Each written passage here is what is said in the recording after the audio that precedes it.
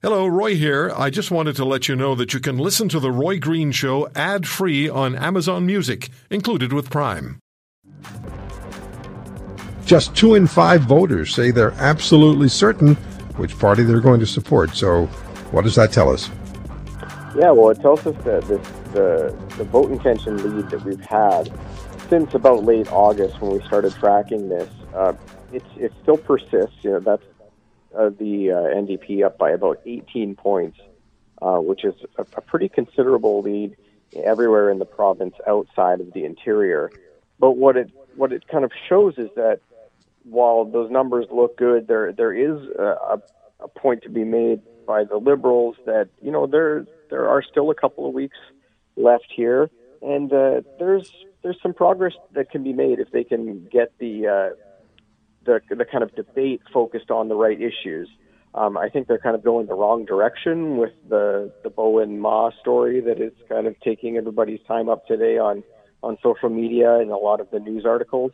But it does suggest that, you know, the NDP have a big lead, but it's not necessarily locked in yet. So voters are still waiting to hear from all of the parties before really deciding outright.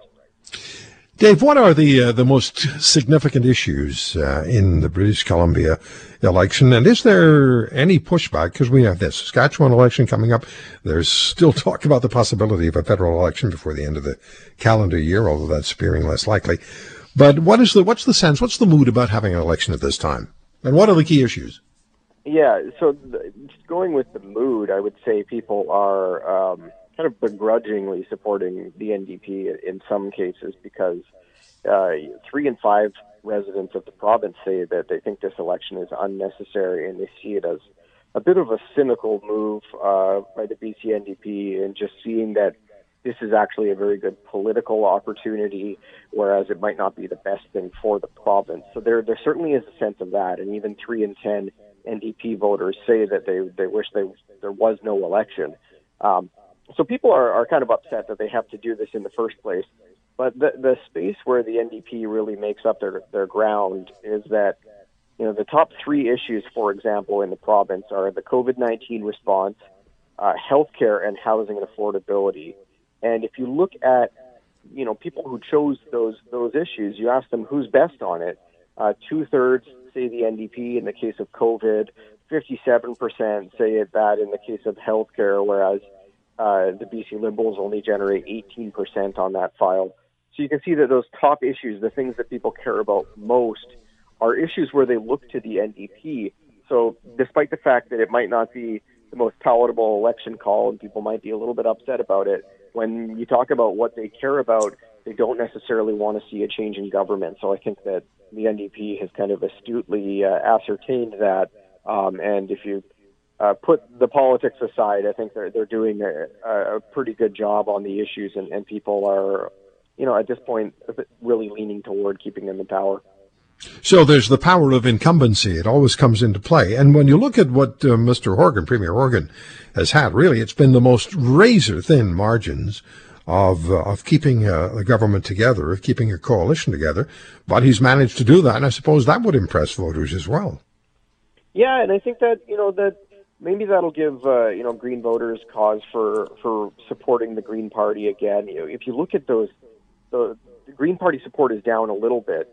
So the big, I think, task for the party right now is hanging on to the seats that they do have rather than potentially looking at this as a growth election, because they have been a big part of the power structure, and I think they would like to maintain that. But as we look at it right now, you know, only 22% of Green voters say that they're absolutely certain they're going to support that party.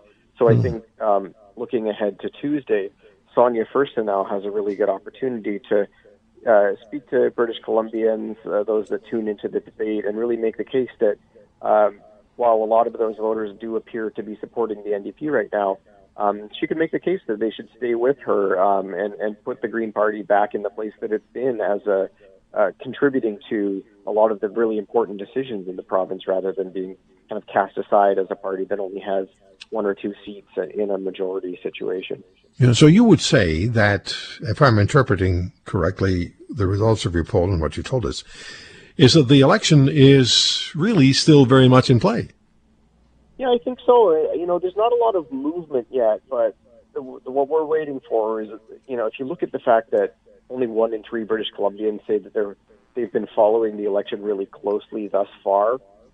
Granted, this poll was done last week, so that might have increased a little bit. Yeah. Stories are coming out, and there's campaign promises made every day.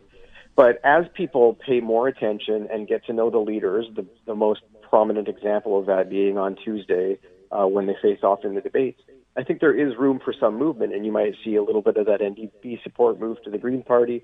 The Liberals, they're in a very tough spot. I think that with the issues facing the province right now and just the way that their leadership is being received, Andrew Wilkinson hasn't been resonating very well in early polls as well. So he's got a lot of work to do, but there is room for movement at this point. I wouldn't say that it's locked up, and pollsters have been burned by making those proclamations before, Yeah. so we'll be careful here. Talk show hosts have never been burned by anything. No one will remember if you make a pick. Let me ask you just one more 30-second question and broad-base this. How would British Columbians respond, do you think, to a federal election called before the end of the year? I think people are very, they don't like the idea. We've asked that question, and, there's a lot of people who don't want to go out and vote right now. I think the fact that we're dealing with this provincially would only exacerbate that, and people would be even less willing to.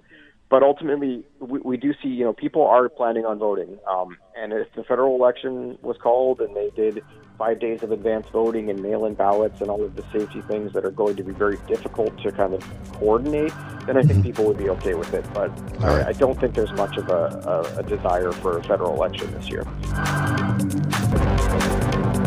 If you want to hear more, subscribe to The Roy Green Show on Apple Podcasts, Google Podcasts, Spotify, Stitcher, or wherever you find your favorites. And if you like what you hear, leave us a review and tell a friend. I'm Roy Green. Have a great weekend.